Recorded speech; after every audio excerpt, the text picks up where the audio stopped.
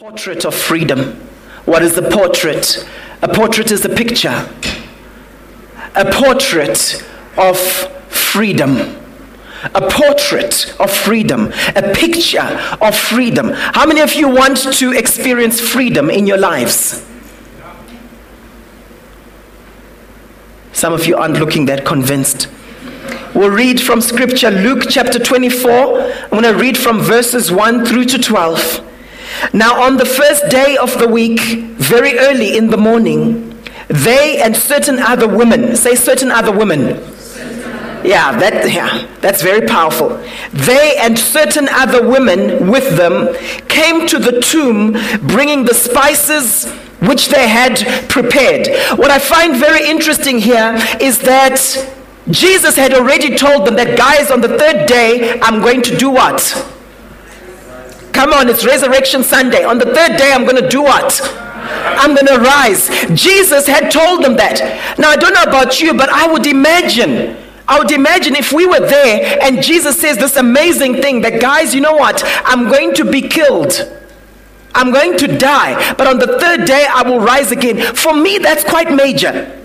Imagine someone, maybe your great uncle, maybe your grandparent, imagine they're your favorite and they say, I'm going to die, but in 3 days' time, I'm going to rise from the dead. That's major, isn't it? You're going to be wondering, is this true or not? Especially if it's someone who's done so many miracles and if it's someone who's raised other people from the dead already. Just think about it. Surely it shouldn't be too surprising that they can raise themselves from the dead if they've done it to a number of people. And what I find interesting here is that despite the fact that Jesus had already said it, we see here that they came to the tomb bringing the spices which they had prepared. I don't know how long it took them to prepare those spices. How many of you know that today God has spoken to us? God is telling us all sorts of things, but very often we go through life still with our plan A, whatever plan A was. And so with them, they knew that if someone dies, what do? You prepare spices for their body. And after a few days, you go and you put those spices on that particular body, despite what Jesus had told them. Have you been in a situation, could you be in a situation right now where there are things God has spoken to you about?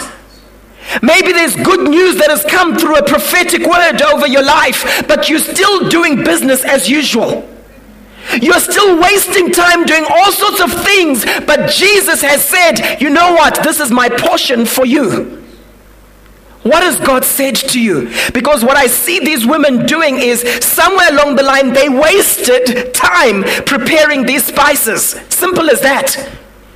Because there was no way to put those spices because Jesus had risen from the dead.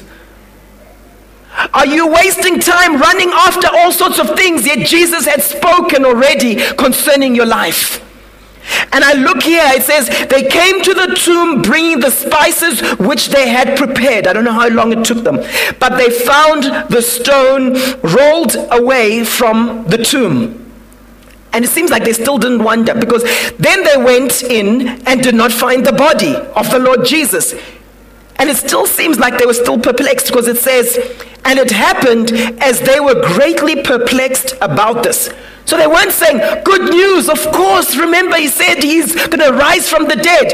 It says they were greatly perplexed about this, that behold, 2 men stood by them in shining garments. Then as they were afraid and bowed their faces to the earth, these men said to them, why do you seek the living among the dead? How many of you know that that's still happening today? There's a God-sized vacuum in each one of us where we are looking for Jesus, where we want our hearts, our souls to be filled with something only he can fill, but we're looking for him in the wrong place. He says, these men said to them, why are you looking for the living amongst the dead? How many of you know that you can look for Jesus in the wrong place? I said you can look for Jesus in the wrong place. He is not here, but is risen. Remember how he spoke to you when he was still in Galilee, saying the Son of Man must be delivered into the hands of sinful men and be crucified and the third day rise again. So the angels reminded these women of things that Jesus had told them. The Bible says the Spirit of God will bring to remembrance the things that Jesus has taught you. My prayer for us this morning is that everything that Jesus has taught you and me by God's Spirit will begin to remember. How many of you know that the significance of the resurrection is not the fact that Jesus rose from the dead? It's the fact that we believe that, because it will not be significant and will not make a big difference in your life unless you believe. The fact of the resurrection, it's a fact, it's a historical fact. It happened. But how many of you know that if I want to experience resurrection life, I must believe? I decree over each person here this morning that whatever God has spoken to you by His Spirit, He will bring to remembrance in this season. That you will remember the words He's spoken, the words of life over you. The things that you have forgotten, you will begin to remember. In this hour, you will begin to remember those things, even as these women remembered the significance of the resurrection of Jesus Christ. Now watch what happens. They were reminded, and in verse 8 it says, and they remembered His words. How many of you know there's what we call mind-blinding spirits? The Bible talks about how the enemy's strategy is to blind the minds of unbelievers. How many of you know that there's certain demonic entities that cause you to forget? The enemy knows that if you remember God's promise, if you remember God's word, tremendous power is released. And here we see a situation where they had forgotten something so significant. And it says, and they remembered His words.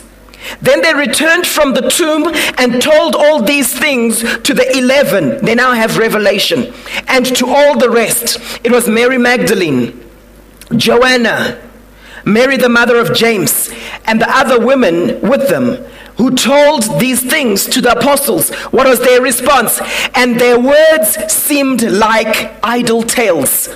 How many of you know that there are certain spirits that can cause you to hear a message, but the words seem like idle tales? How many of you know that you can come to a powerful service and the word is spoken directly to you and it kind of seems to make sense, but as you leave you think, it's not for me. It's what? It's idle tales. Their words seemed to them like idle tales, despite the fact that Jesus had already told these people this. And now they're coming and saying, we're confirming that what Jesus said was true. Surely you should believe. Jesus has said it. We've seen the evidence. We've got no reason to make up stories, but they still did not believe. What is it that God has spoken to you in your life, but you still do not believe? People keep coming and confirming it. People prophesy over you and you say, oh, that's a confirmation. Thank you, Pastor, that's a confirmation. But you still keep living like it's just an idle tale.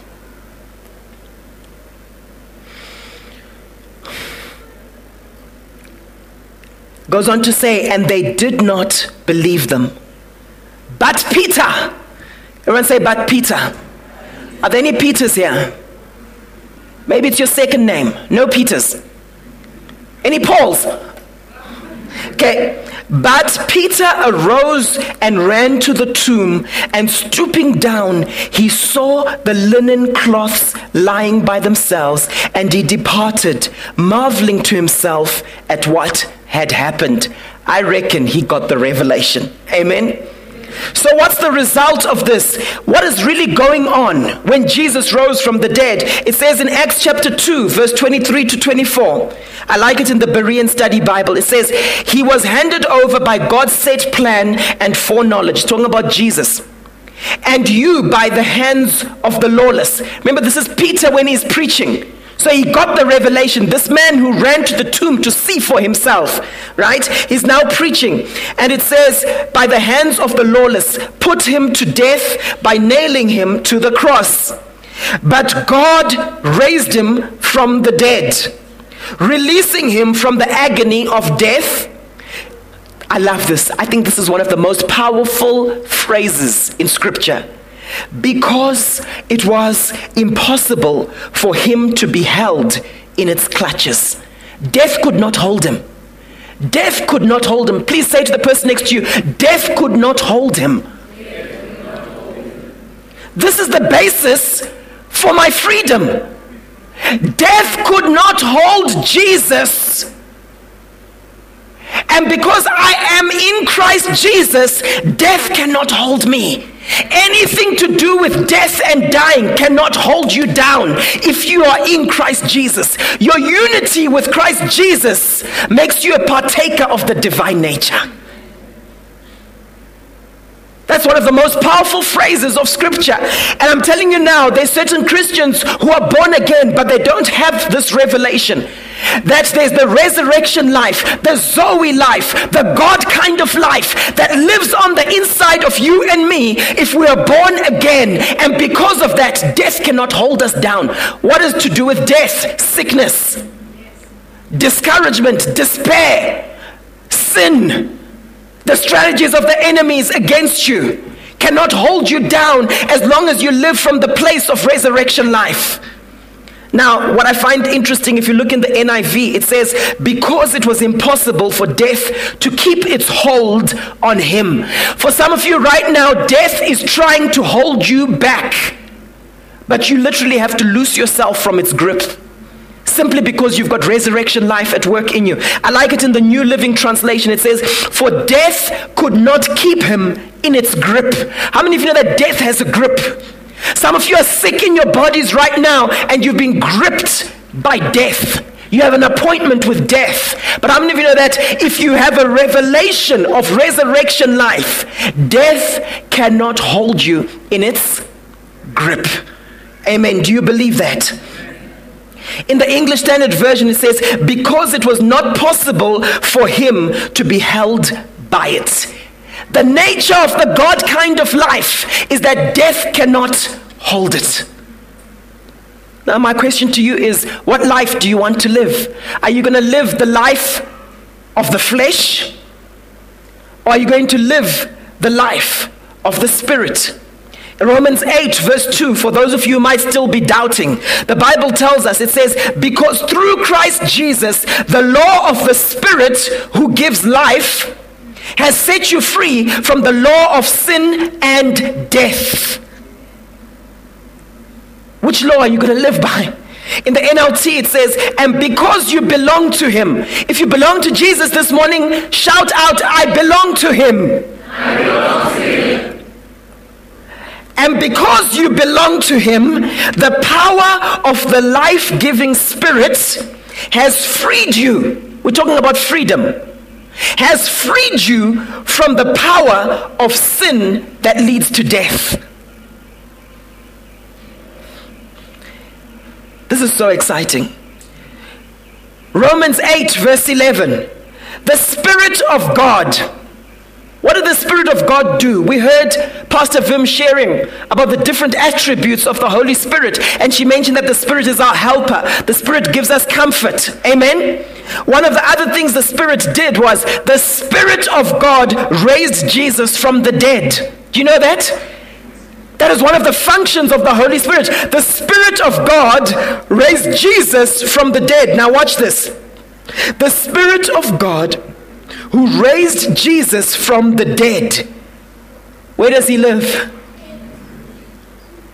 You know that if you spend a few hours meditating on this scripture, you can't be the same. The same Spirit that raised Jesus from the dead is alive and well inside you if you are born of the Spirit.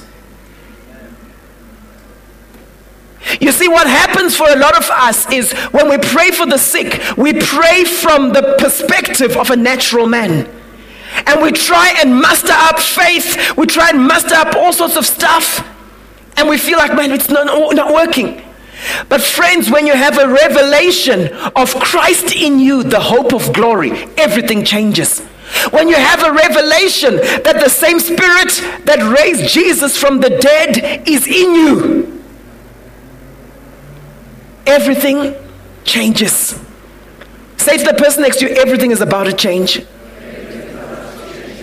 Okay, because here I see something so powerful. It says the Spirit of God who raised Jesus from the dead lives in you. And just as God, in other words, in the same way as, and just as God raised Christ Jesus from the dead, he will give life to your mortal bodies by this same Spirit coming from the clouds far away, by this same Spirit in Outer Mongolia, by this same Spirit in the revival in China over there, by this same Spirit living within. That is powerful. You know where unbelief comes from? Very often we will say, yes, I agree with everything that the word is saying, but it's not for me, it's for other people. Yes, I agree with everything the word is saying, but it's somewhere out there. It's some mystical thing. But the Bible here is showing me that the Spirit lives within you. That is very powerful. That is very powerful. Now, what are we called to do? What are we called to do as a result of this revelation? In Acts chapter 4, verse 33, it says, and with great power, please say with me, and with great power. The apostles gave witness. You know what being a witness is? How many lawyers are here? I know we've got a couple of lawyers in the church, right? What does it mean to give witness? It says, and with great power the apostles gave witness to the resurrection of the Lord Jesus. That's the significance of the resurrection. And great grace was upon them all. What is the word witness? To witness is to testify, not so. So if you've experienced something personally, when you're a witness of it, you basically testify that I know that this happened. And very often we limit our definition of witness to just that, testifying. But how many of you know that it's not just testifying, it's also providing the, starts with an E, providing the evidence. So when if people say, what's your evidence? Very often the witness is partly the evidence. I was there. So when you witness, you're testifying concerning something you know experientially, but at the same time, you're also providing the evidence. And I find it interesting that the evidence here, it says, and with great power, the apostles gave witness. So people looked at their lives and thought to themselves, they're telling me something, but they're also demonstrating it. My question to you right now is your life right now a witness of the resurrection of Jesus Christ?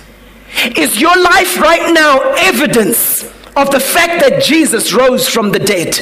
How many of you know that the only way we can demonstrate this is having a revelation that the Spirit lives within us, and that the same power that raised Jesus from the dead is alive and at work in you and me if we're born again today? Amen. Now, if you look at the etymology, the origin of this word freedom, if we're just looking at it in the English language, it's the word freedom, it was, okay? And it's the power of self-determination. It's the state of free will. It's emancipation from slavery. It's deliverance. That's how that word was used. And how many of you know that we can also use that in the same way, even when the Bible speaks about freedom? Everyone wants self-determination, self-governance. Amen? No one wants to be ruled. Come on now, as human beings, we were created for dominion, weren't we? Go and subdue the earth. Go and take dominion. And that's why we don't like being controlled. There's something about that. Tribes, nations want to govern themselves. They don't want someone else doing it for them. The state of free will, emancipation from slavery. How many of you know that you can be enslaved by your own addiction? You can be enslaved by your own sin, right? And deliverance. So that's how we've used it in the English language. But in Scripture, I also find it interesting, and it ties in with the common use of this. There are three major applications of this word freedom. Three major applications. Number one is freedom from the dominion of corrupt desires. Freedom from the dominion of corrupt desires, so that we do by the free impulse of the soul what the will of God requires. So in other words, freedom to obey God. You're no longer bound by your own corrupt desires. We're going to have a time of communion at the end of this message, and we'll have an opportunity. If you need to rededicate your life to the Lord Jesus, you'll have that opportunity, because part of the freedom we get from the resurrection of Jesus Christ is that we're now free to obey God. And we're no longer bound by our corrupt desires. Another application of it is liberty to do or to omit things that have no relation to salvation, from the yoke of the Mosaic law. All right, we're freed from that. And often, if you look in the book of Galatians, when we talk about freedom, it was for freedom that you've been set free, right, by Christ. That's the application. Number three, freedom of speech. Often you would find Paul the Apostle using that word, where he would say, can you pray for me for boldness, that I may speak freely the message of Christ. So that's freedom of speech, that's confidence, that's boldness, that's speaking. It uses the word to speak plainly. You might have seen that in certain scriptures. Speaking plainly, speaking openly, speaking publicly. So I want to say to you right now, if you're in a space in your life where you're bound by your own sin, where you're doing things that you don't want to do, it means that you haven't experienced the freedom, the complete freedom that came through the resurrection of Jesus Christ. Number two, if you are still in legalism and you're creating all sorts of rules and laws for yourself and relying on these for your salvation, you're still bound by that spirit of religion and have not come to complete freedom in Christ. Can I hear an amen? If you are still afraid of people and cannot speak freely, if you are still in a stage in your life where you are free when you're with some people, but the moment someone else walks into the room, you are afraid and your behavior changes, it means that you have not yet experienced this application of freedom, which we call boldness. Amen? You haven't yet fully experienced it. Freedom is your portion. Death could not hold Jesus down. It could not hold Jesus in its grip. And death, therefore, cannot hold you down. But the difference is, do you believe it or not? That's what makes the difference. In Christ, we have freedom. We're free in so many areas. And I want you to say these, please, as affirmations. Say, I'm free to choose. I'm free to associate. I'm free to obey God. I'm free to love. I'm free to love again. I'm free to forgive. I'm free to change my mind. I'm free to change directions. I'm free to change my habits. I'm free to start new habits. I'm free to be joyful. I'm free to choose my attitude. I'm free to choose my friends. I'm free to choose my spouse. If you've already chosen, okay. I'm free to choose my spouse. I'm free to prosper. I'm free to learn. You see, God has called us to freedom. And many of us as Christians, we are bound. We're bound by domination from other people. God never called anyone to dominate another person. We've been called to subdue the earth, but not to subdue other people. Amen? And some of you have been controlled in your lives. And you're so used to it, you've internalized it. You can't make decisions because you've got this thing that binds you where you just don't feel free. Some of you will say, no, Paul, in my situation, I can't forgive that person. No, in Christ Jesus, with the Spirit of God living in you, you can. The Bible tells me in Romans chapter 5, verse 5, the love of God has been shed abroad in my heart by His Spirit. If we have a revelation of all that we have through the Holy Spirit, everything changes in our lives. Everything. Now, we live in a world where everyone is looking for freedom. People are desperate for freedom. And And I was thinking about it. Have you noticed that so many songs, pop songs, popular songs, are to do with the quest for freedom? Just think about it. I'm thinking of, remember the song in 1984 by Queen, I Want to Break Free? Remember that song? I want to break free. Can't sing it like Freddie Mercury. Right? I want to break free. I think it was from a relationship or something. But some people just want freedom. Freedom from some relationship.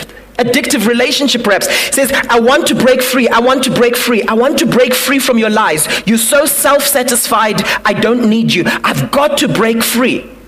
Then the Christians like this part. God knows I want to break free. Right?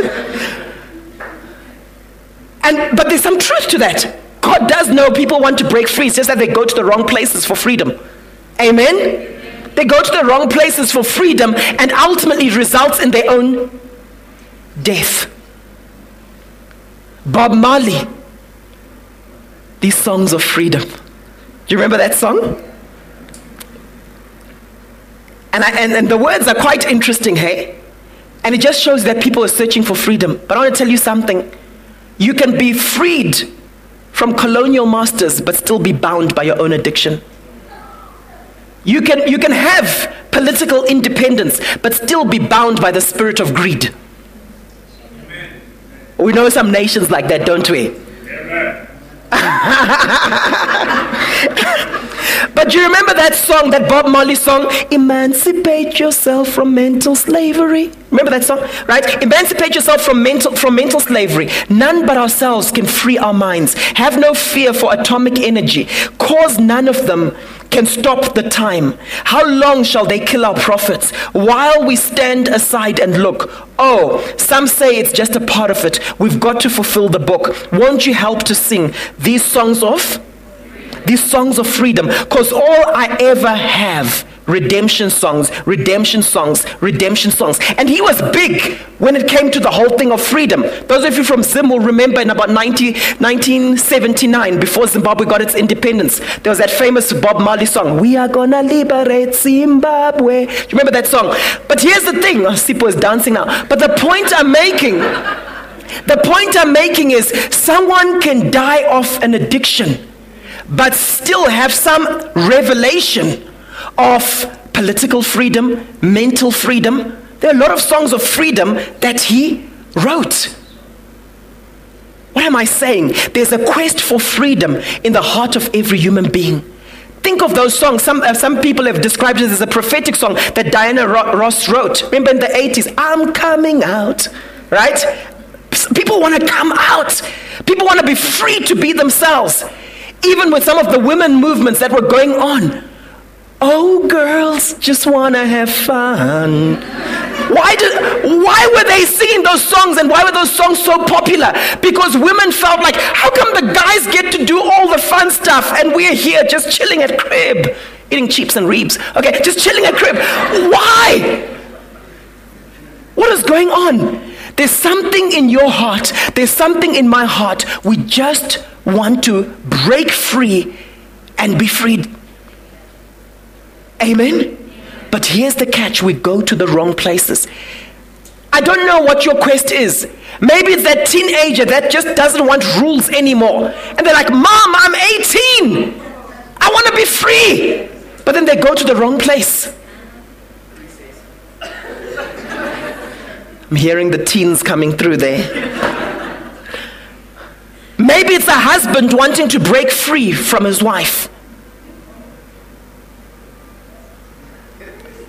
We were watching a movie last night. It was a Christian movie, and there was a guy, he had backslidden, and he was actually a pastor. Long story, but he had to do some premarital counseling together with his wife, and his wife said, you just with premarital counseling, you have to shake people up a bit so they know the reality of marriage. And then he had backslidden for years, and he just went the other extreme, and he was really shaking them up. And he was describing marriages, going to prison without parole, etc. And the people left crying and so on. But the point is, there's some people right now in their marriages, they just want to break free. They don't feel free. Question: in how you relate to your spouse, are you passing on freedom or are you just binding them in your shackles more and more? Are they free to be who they are? Are there boundaries that allow them to express their gift and their taste?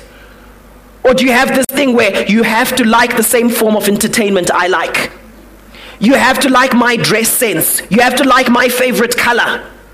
You have to like my form of exercise. Amen? Nations want to break free from their colonial masters. So innately there's something in us that is looking for dominion, looking for freedom, looking for autonomy, but we remain dominated outside of Christ. Are you following me?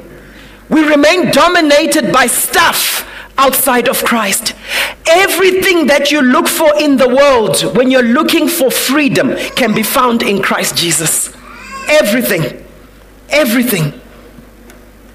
The Bible tells us in Ephesians chapter 1 verse 3, "Blessed be the God and Father of our Lord Jesus Christ," one of my favorite scriptures, "who has blessed us," say I'm blessed, "with every," not just some, "with every spiritual blessing in the heavenly places in Christ."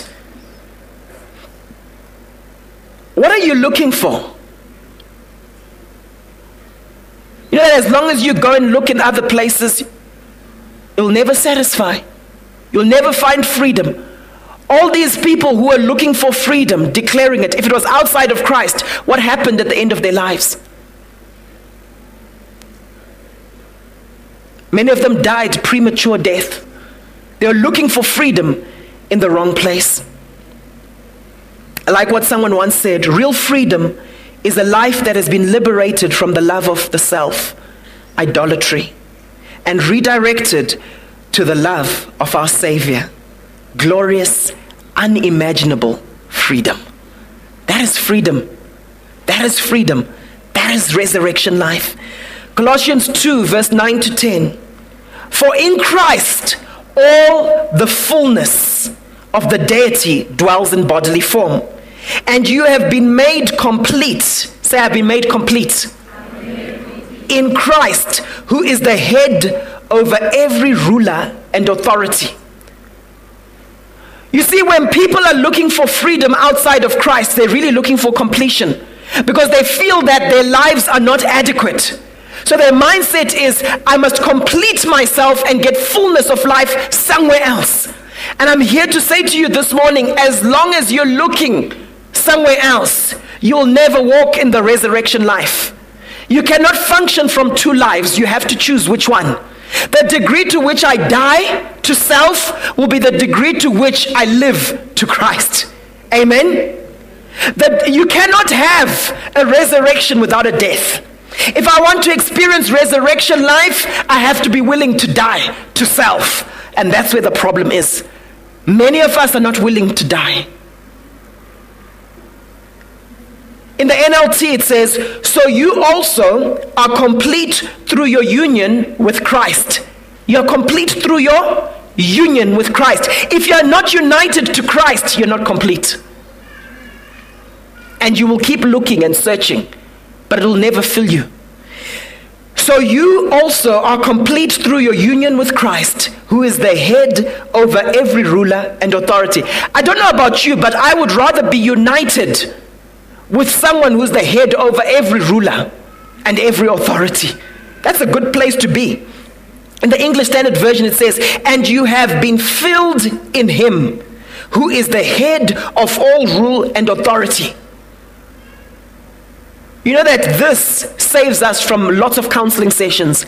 Christians just having a revelation of this. In the Berean Study Bible it says, "And you have been made complete in Christ, who is the head over every ruler and authority." So what do we find people looking for elsewhere? They're looking for a sense of meaning. They're looking for happiness. They're looking for significance. Ask yourself this question: where do I find significance? A sense of significance is that sense of I matter. When I enter a room, my presence is felt. When I leave, the people miss me. That's a sense of significance. What's your source of significance this morning? Is it from the applause of people when you do a good job? Is it from people coming? Maybe it's your teacher, maybe it's your coach coming and saying, well done, good boy. Where does your sense of significance come from? People are looking for acceptance. People are looking for belonging. People are looking for confidence. People are looking for security, peace, dignity, comfort. Where do you go for comfort?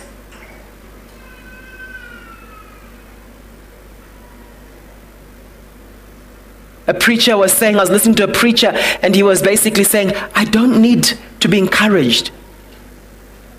I could get what he was saying. He's saying, I don't need to be encouraged. I've trained myself to basically encourage myself in the Lord. How many of you know that in Christ you're complete? You see, because of our weakness and our frailty, we often need our brothers and sisters to come and boost us. But ultimately, God wants to take us to a place where we're continuously hearing from heaven, where we're continuously boosted because we know who we are in Christ Jesus. Amen. There's some people who get depressed unless someone comes alongside them and just boosts them. Where do you find strength? Where do you find hope? Where do you look for fulfillment? Where do you look for purpose? You see, in Christ I have meaning. In Christ I have happiness. In Christ I have significance. In Christ I have acceptance. In Christ I have belonging. In Christ I have my confidence. In Christ I have my sense of security. In Christ I have peace. In Christ I have dignity. In Christ I have comfort. In Christ Jesus.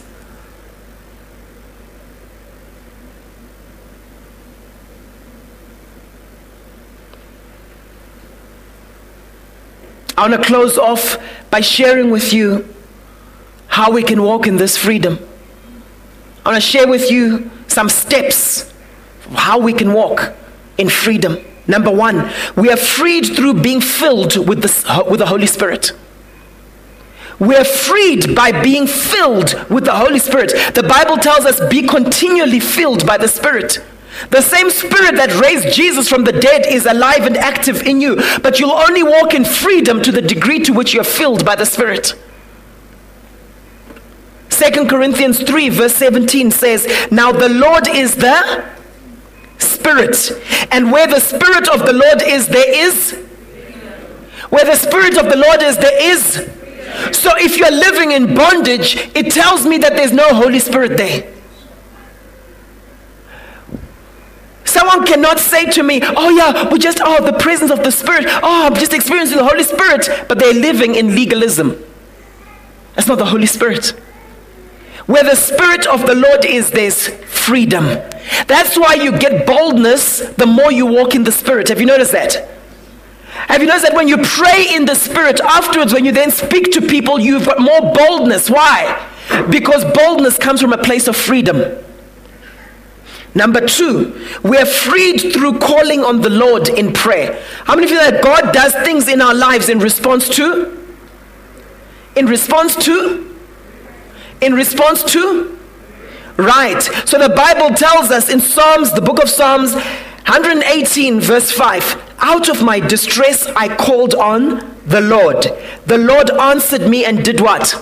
And set me free. If you're in bondage this morning, call on the Lord and he will set you free. Number three, we're freed through knowing our calling to freedom. You see, as long as you think to yourself that, I know this Christianity thing, I know it's just bondage, I'll just be bound and so on, then you'll have a problem. But when you have a revelation that you've been called to freedom, everything changes. The Bible tells us in Galatians chapter 5, verse 13, for you were called to freedom, brothers. Only do not use your freedom as an opportunity for the flesh, but through love serve one another. We've been called to freedom. Number four, we are freed through knowing the truth. We cannot run away from this. One of the keys to complete deliverance is knowing the truth. And that's why we have to identify lies in our lives. And the Bible tells us in John 8 verse 31, so Jesus said to the Jews who had believed in him, if you abide in my word. Remember, I've said to you before, we cannot separate deliverance from discipleship.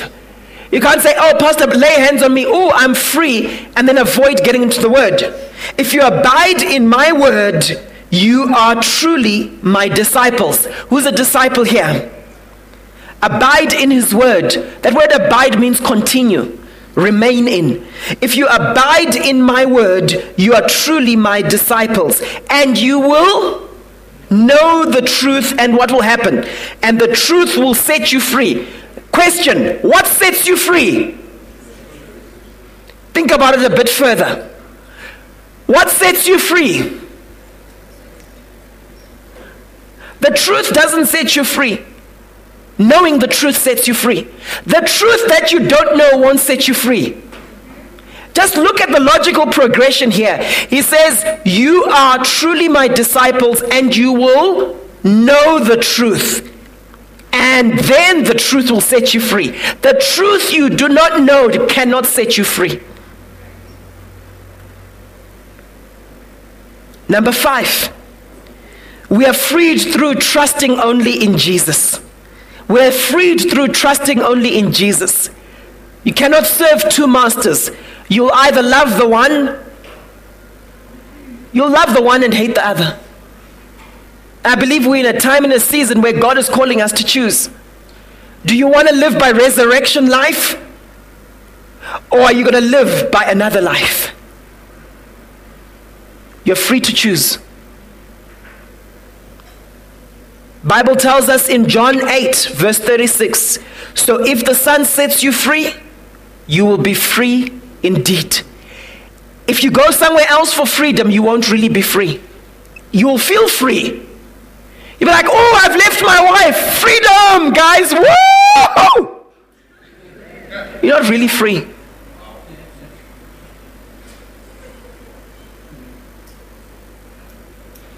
If the Son sets you free, oh, I'm smoking this stuff, I'm drinking this stuff, I feel so good. Ooh.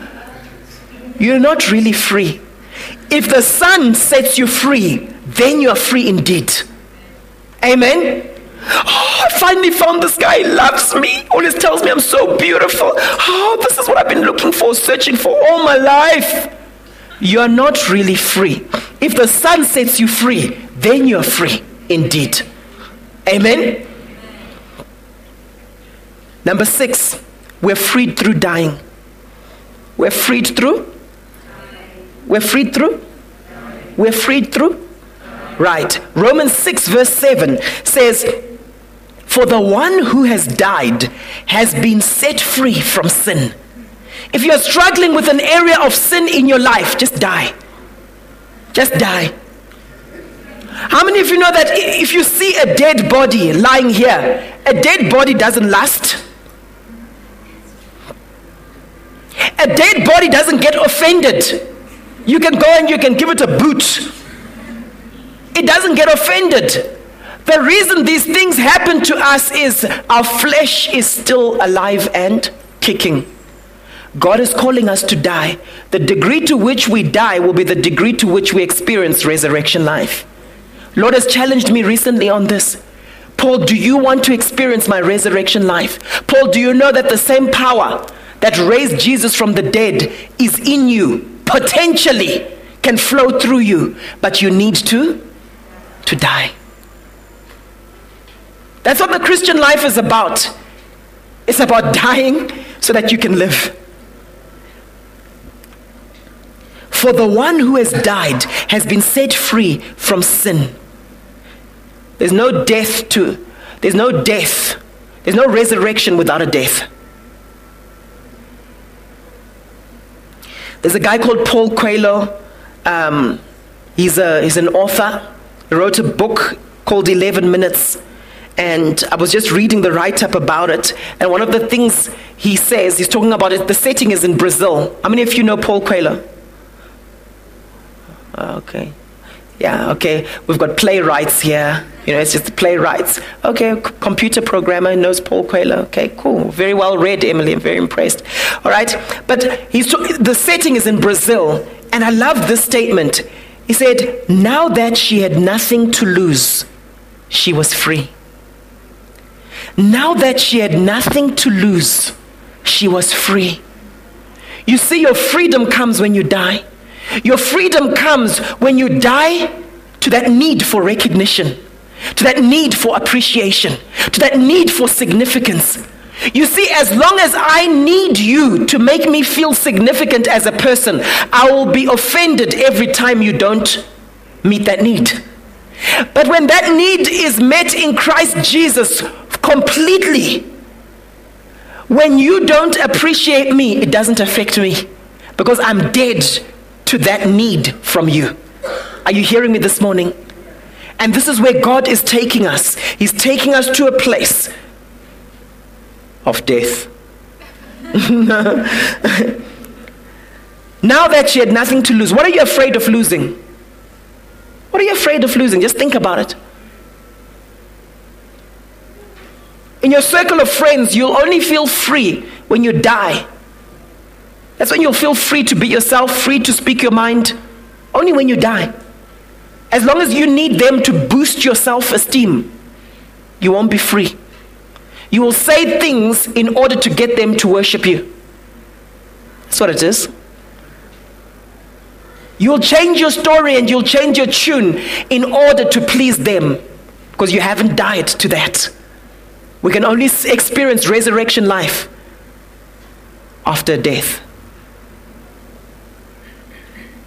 John 12, verse 23 to 25, Jesus replied, "The hour has come for the Son of Man to be glorified. Very truly, I tell you, unless a kernel of wheat falls to the ground and..."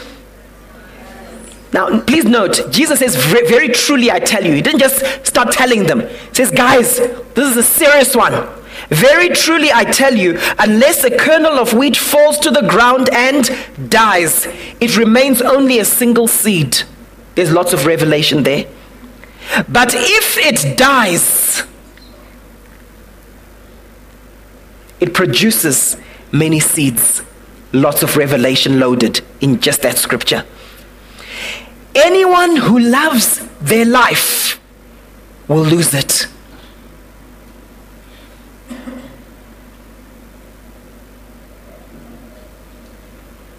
May God help us. Anyone who loves their life will lose it, while anyone who hates their life in this world. Remember, there are different lives. There's your life in this world, and then there's the higher life. Say to the person next to you, there's the higher life. Anyone who loves their life will lose it, while anyone who hates their life in this world will keep it for eternal life. Many times we look at that word eternal life and we just think they will keep it for the life we'll have in heaven. Guiding principle, typically when the Bible talks about eternal life, it's talking about a quality of life. It's not just talking about life after death. How many of you know that eternal life begins now? How many of you know that when you die, if you're born again, your spirit doesn't die, it continues living? So this life that is being spoken about, this eternal life, is a quality of life. But you only walk in it to the degree to which you're willing to die to this world. And this is central to the Christian faith. Amen? As I reject fleshly life, it releases the God kind of life. Then finally, number 7, we are freed through believing. We're freed through believing. The truth will set you free only when you know it. Resurrection life will be alive and active in you only when you believe it. Only when you receive what Jesus did on the cross. We are freed through believing. Acts chapter 13, verse 38 to 39. Acts chapter 13, verse 38 to 39 says, "Let it be known to you, therefore, brothers, that through this man forgiveness of sins is proclaimed to you. And by him, everyone who believes is freed." Everyone who does what? Who believes, what happens to them? They are freed. They're not freed by singing a nice song. They're not freed by going to the counterfeits that we spoke of earlier on. Anyone who believes in Jesus is freed from everything from everything from which you could not be freed by the law of Moses. Isn't that powerful?